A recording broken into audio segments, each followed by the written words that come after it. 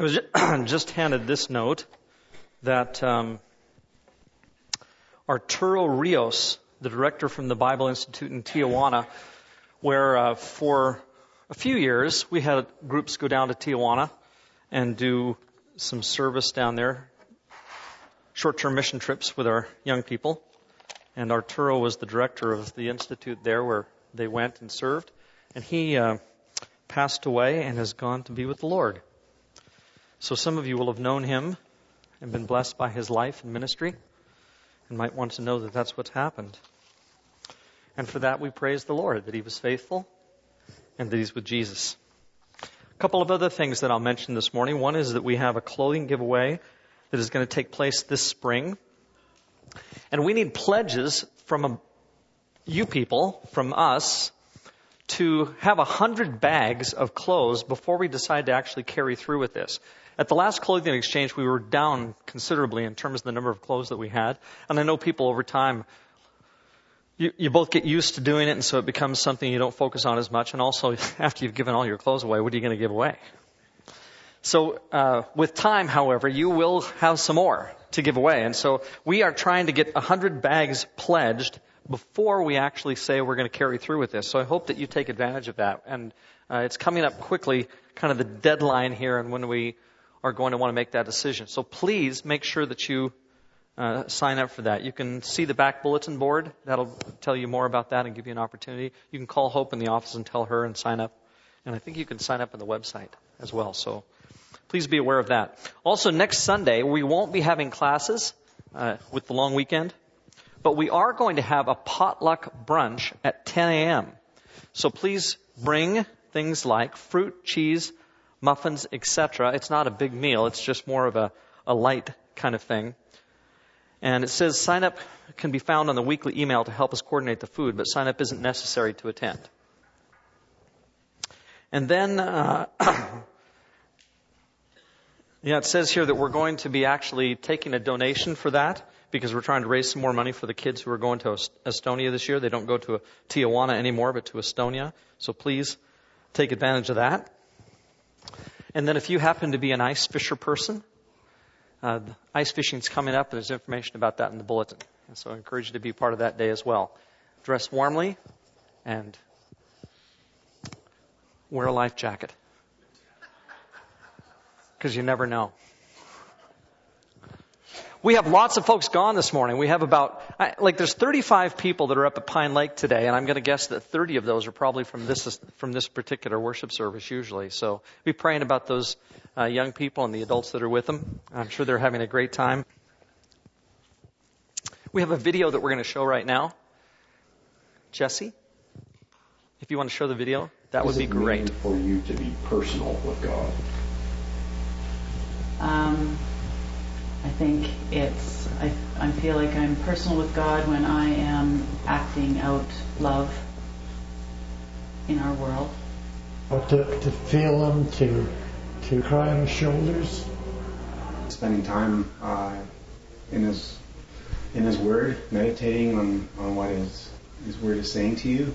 It means to have a one-on-one relationship with Him as a best friend. He's my Savior, and He's also my God. Being aware that He's with me every step of the way in everything that I do. To reach out and know that He's there. If I talk honestly to God. Whatever decision we may end up taking as a family, is to have God at the center. Talk to Him, confide in, ask for guidance. Praying to Him often, going to Him for help. Means to speak with Him one-on-one with God, as though you're talking to a friend.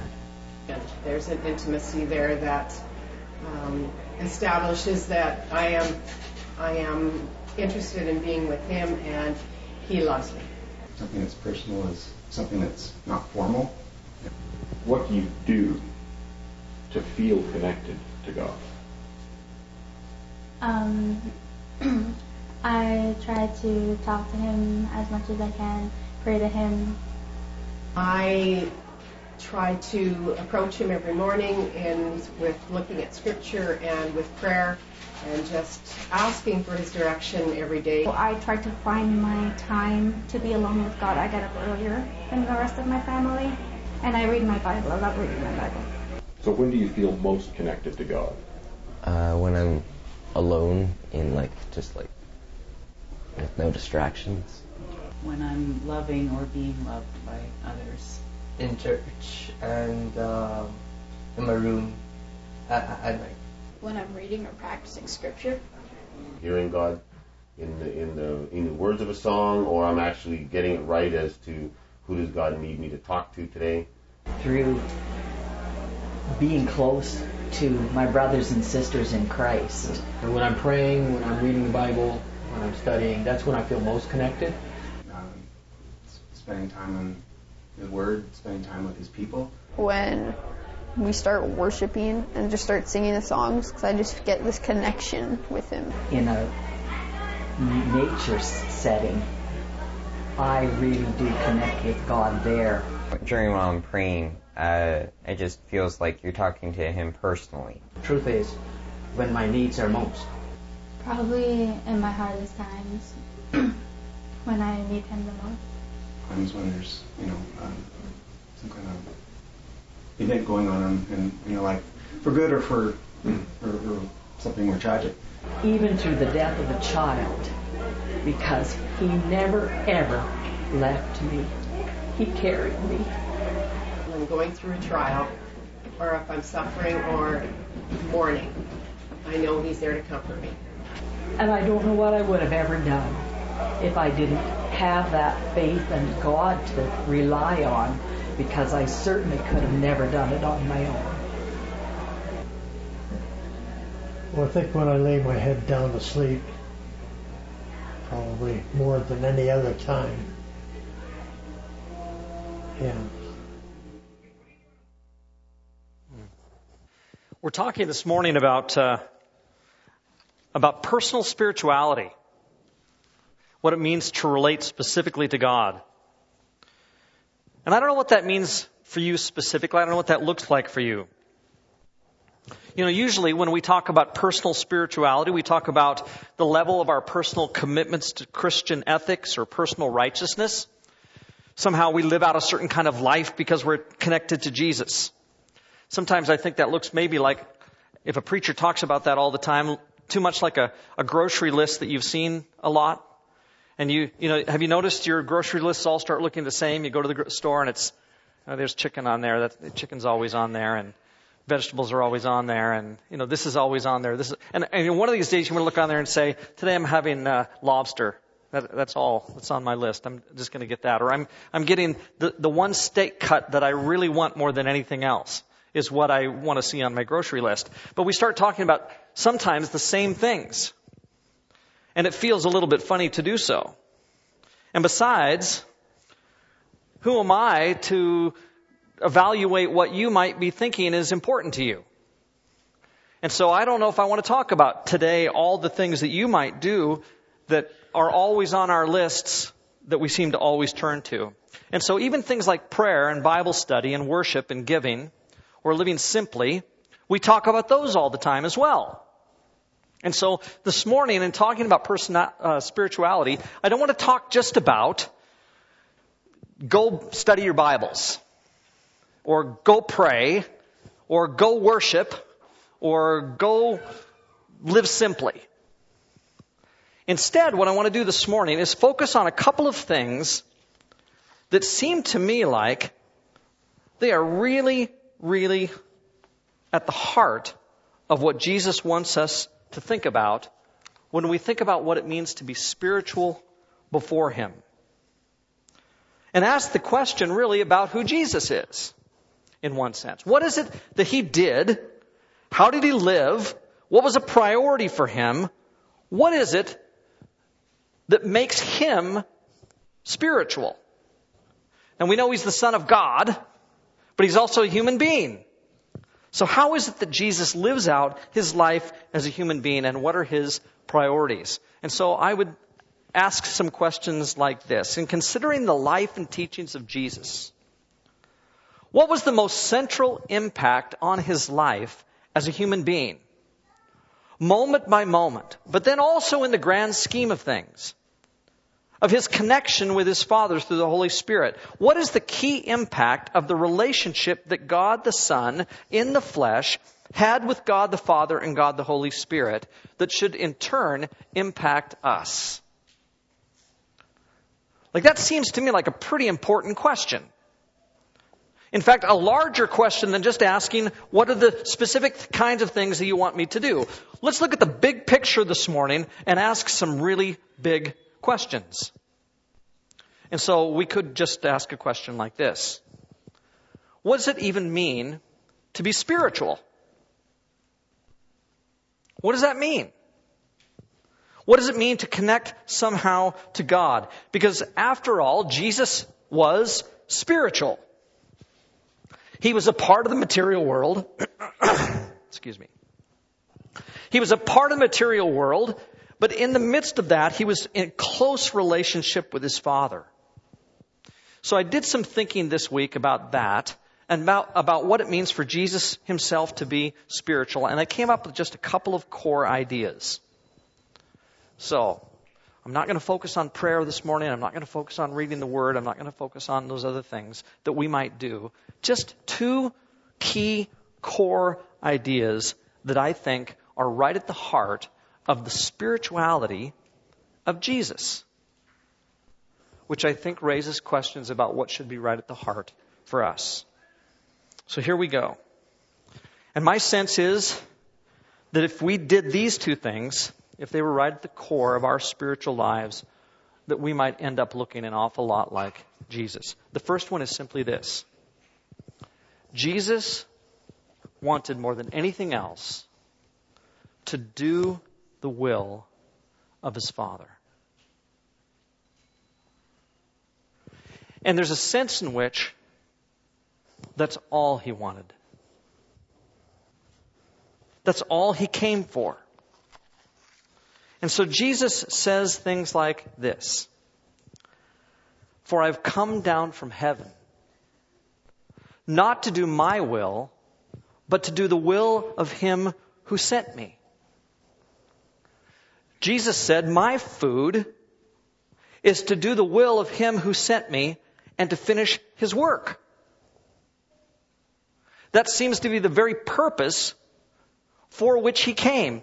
If I ask him what his priorities are, even as he gets to his own death, says, not everyone who says to me, Lord, Lord, will enter the kingdom of heaven, but only the one who does the will of my Father is in heaven. Whoever does the will of my Father in heaven is my brother and my sister and my mother. Going a little further, he fell on his face to the ground and prayed, my Father, if it's possible, may this cup be taken from me, yet not what I will, but as you will. And he went away a second time and prayed, my Father, it's not possible for this cup to be taken away unless I drink it. May your will be done. So Jesus comes, he says, specifically to do the will of God. And then in passage after passage after passage and circumstance after circumstance after circumstance, we find Jesus focused specifically on the will of God and really nothing else. So what if every decision that you made, every crisis that you experienced, every challenge that you had, every hurdle, every rough time, what if all of those things were governed by this same question? What is your will? Now, my sense is that if we ask constantly the question, what is your will, God, that there'd be a lot less wasted time. There'd be a lot less dissatisfaction and frustration. And I don't think that we're immune to dissatisfaction and frustration. I talk to some of you. And there are things in your lives I know that dissatisfy you. There are some of you who are sitting here this morning who are frustrated with various things in life. There are some of you who are challenged and faced with things that you just don't know which way to turn. You don't know what to do. You don't know how you're going to get yourself out of the circumstance that you're in. You just wish that things were different. And we do try all kinds of things to get ourselves out of those circumstances. And I would say that as we're trying all those things to get out of these circumstances, that one of the questions that needs to constantly be steering our ship is the question of what is the will of our Father? What do I need to do right now in this circumstance that seems to be the will of God in my life? And here's the thing. If you're able to ask what is God's will and come up with an answer, you are never going to feel guilty about another decision in your life. You will never regret the choice that you made. You're never going to feel like a failure in response to the choice that you made.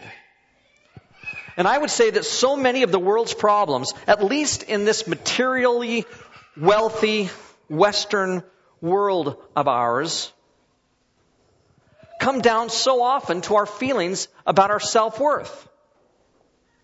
Like most of the people I talk to who really struggle with life when they have difficulties, most of them have some kind of struggle with their self-worth. And we're always wondering whether or not we've failed or we've made mistakes or what could we do better? And Jesus, I think, was faced with all the challenges that you and I are faced with in terms of what life could be or should be. But Jesus was constantly asking the question, what is it that is my Father's will? I think at every single moment. And if you knew that always in your heart you were simply trying to do the will of God, I think all of those self-esteem struggles that we have, they would have to somehow dissolve. Because every time you thought, well, I don't know what they think of me. I don't know if I did the right thing. I don't know if I'm smart enough. I don't know if I look good enough. I don't know if I'm making the right decision here. If at every moment you thought, simply, what is God's will for my life right now? What do I need to do that's going to put me in line with His will? Could you then at the end say, clearly I wasn't smart enough? No, because you were doing His will. What somebody else thought of me, they thought this was the bad decision? I made a mistake here? Well, that's possible. But I know in my heart I was trying to do God's will.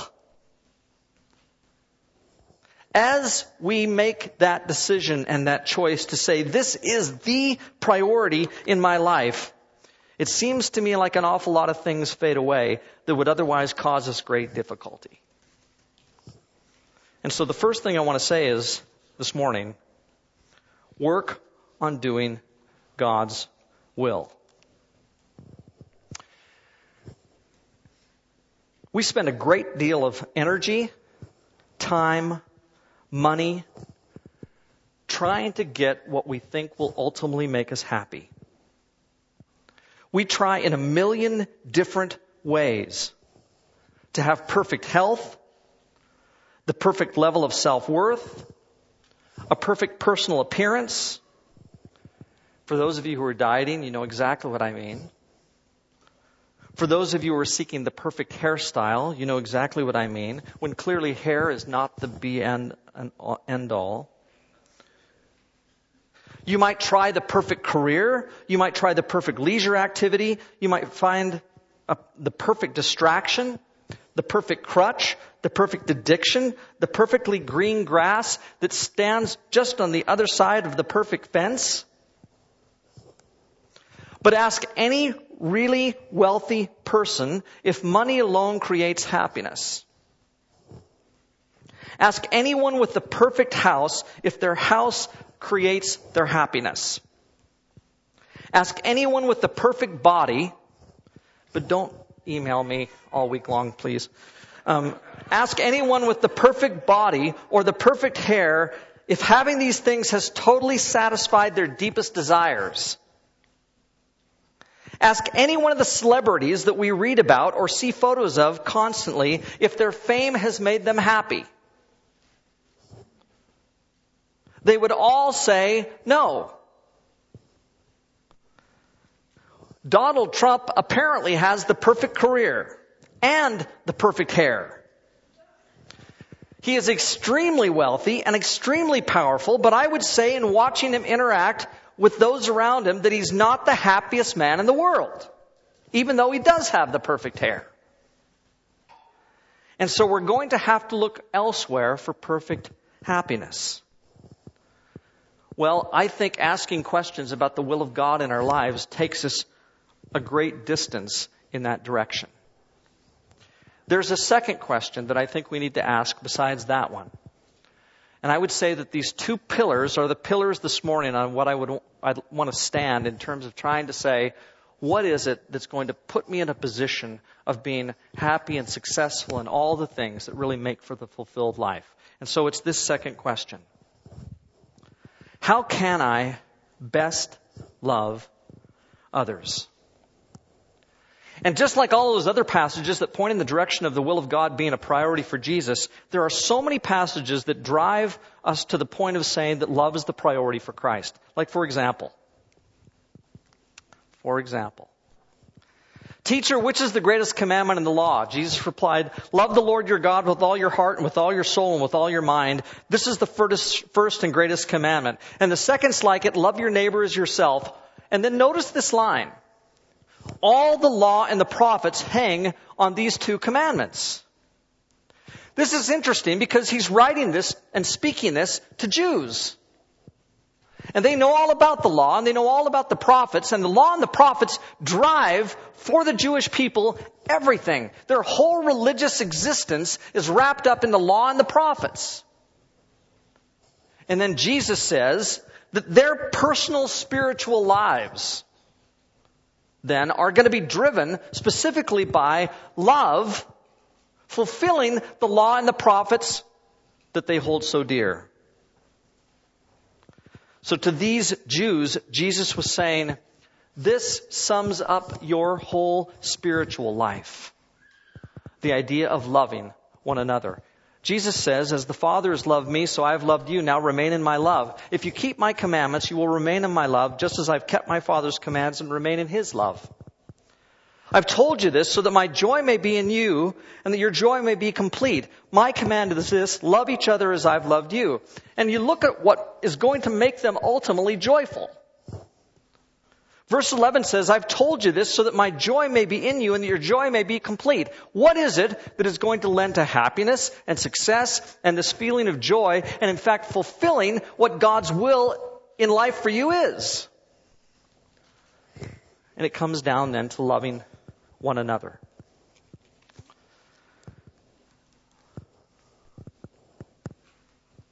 There we go. I got it, Chris. Thanks. Paul said, and now these three remain, faith, hope, and love, but the greatest of these is love, and we know this so well.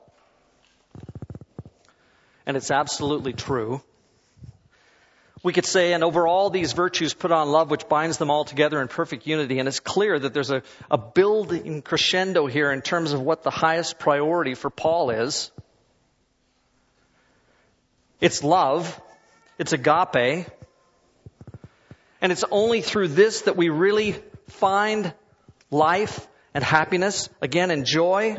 Over all these things, the greatest of these is love. Put that on. And I pray that you, being rooted and established in love, may have power together with all the Lord's holy people to grasp how wide and long and high and deep is the love of Christ, and to know this love that surpasses knowledge, that you may be filled to the measure of all the fullness of God. And so what becomes the root? What becomes the power? What is it that needs to expand into all the heights and all the depths that surpasses all knowledge? That is actually going to fill us up to the full measure of God? Well, it's when we start loving one another. And we can actually focus on love itself as the core and center of all of human existence in order to be all that God wants us to be. And His will, fitting together with perfect love, becomes the epitome of all that God desires for humankind. And so here you are thinking, what can I do to be happy? What can I do to be successful? What can I strive for that will fulfill me as a human being? And all the while God's saying, here's my will, and ultimately my will is for you to love. And so everyone who loves like that has been born of God and knows God. Whoever does not love does not know God, because God is love. Dear friends, since God so loved us, we also ought to love one another. No one has ever seen God, but if we love one another, God lives in us, and His love is made complete in us. And so again, there's this fulfillment, the sense that all is what it should be when love becomes the crowning virtue in the life of the Christian. And then I can't think of a better kind of summation than something like this. If we love one another, God lives in us. And His love is made complete in us. So that His will and His presence and love come together in a perfect kind of unity. And then we're told, of course, by Jesus that if this is the case, they will know that we're disciples of His because of the love that's in us. And this is the question that we've been asking. What does it mean to be the disciple that Jesus wants us to be? And if we're going to ask that question about our personal spirituality, what does it look like to be perfectly spiritual in terms of discipleship? And it means, I think, following Jesus in these two ways. Asking His will and asking about whether or not we love. 1 John 5:12 says, God lives in us, and His love is made complete in us. Are you interested in being complete? Are you interested in being all that God wants you to be?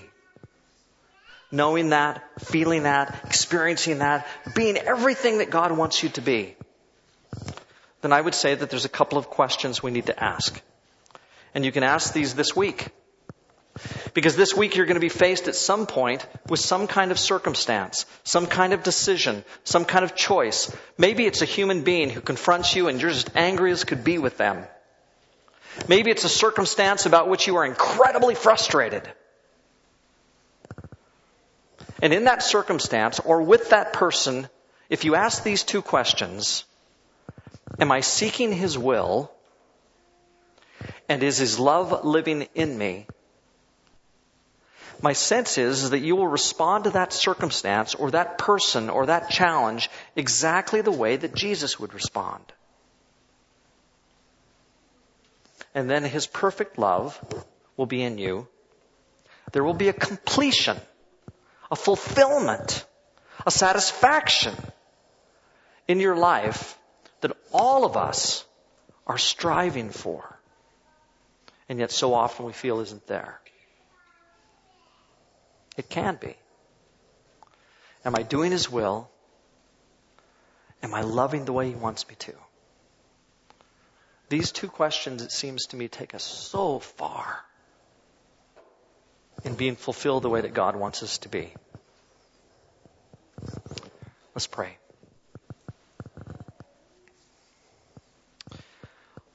Lord, when we look at your life, you clearly had some priorities. Doing your Father's will was so central to who you were when you were on earth. Loving others and getting us to do the same was so clearly central for everything you desired to do. But God, sometimes we don't think in these ways. We don't do these things. And we find ourselves frustrated. We find ourselves in conflict with others, and sometimes even in conflict with ourselves. So God, work in us in the coming days when that circumstance occurs, when a choice needs to be made, when a challenge is offered, when there's that person standing in front of us who requires so much grace of us. Help us to ask these good questions and to be shaped by them, and in the process reach the kind of fulfillment and completion in ourselves, our own personal spiritualities that you want us to receive. Work these things in us through your Spirit, we pray in Jesus' name. Amen.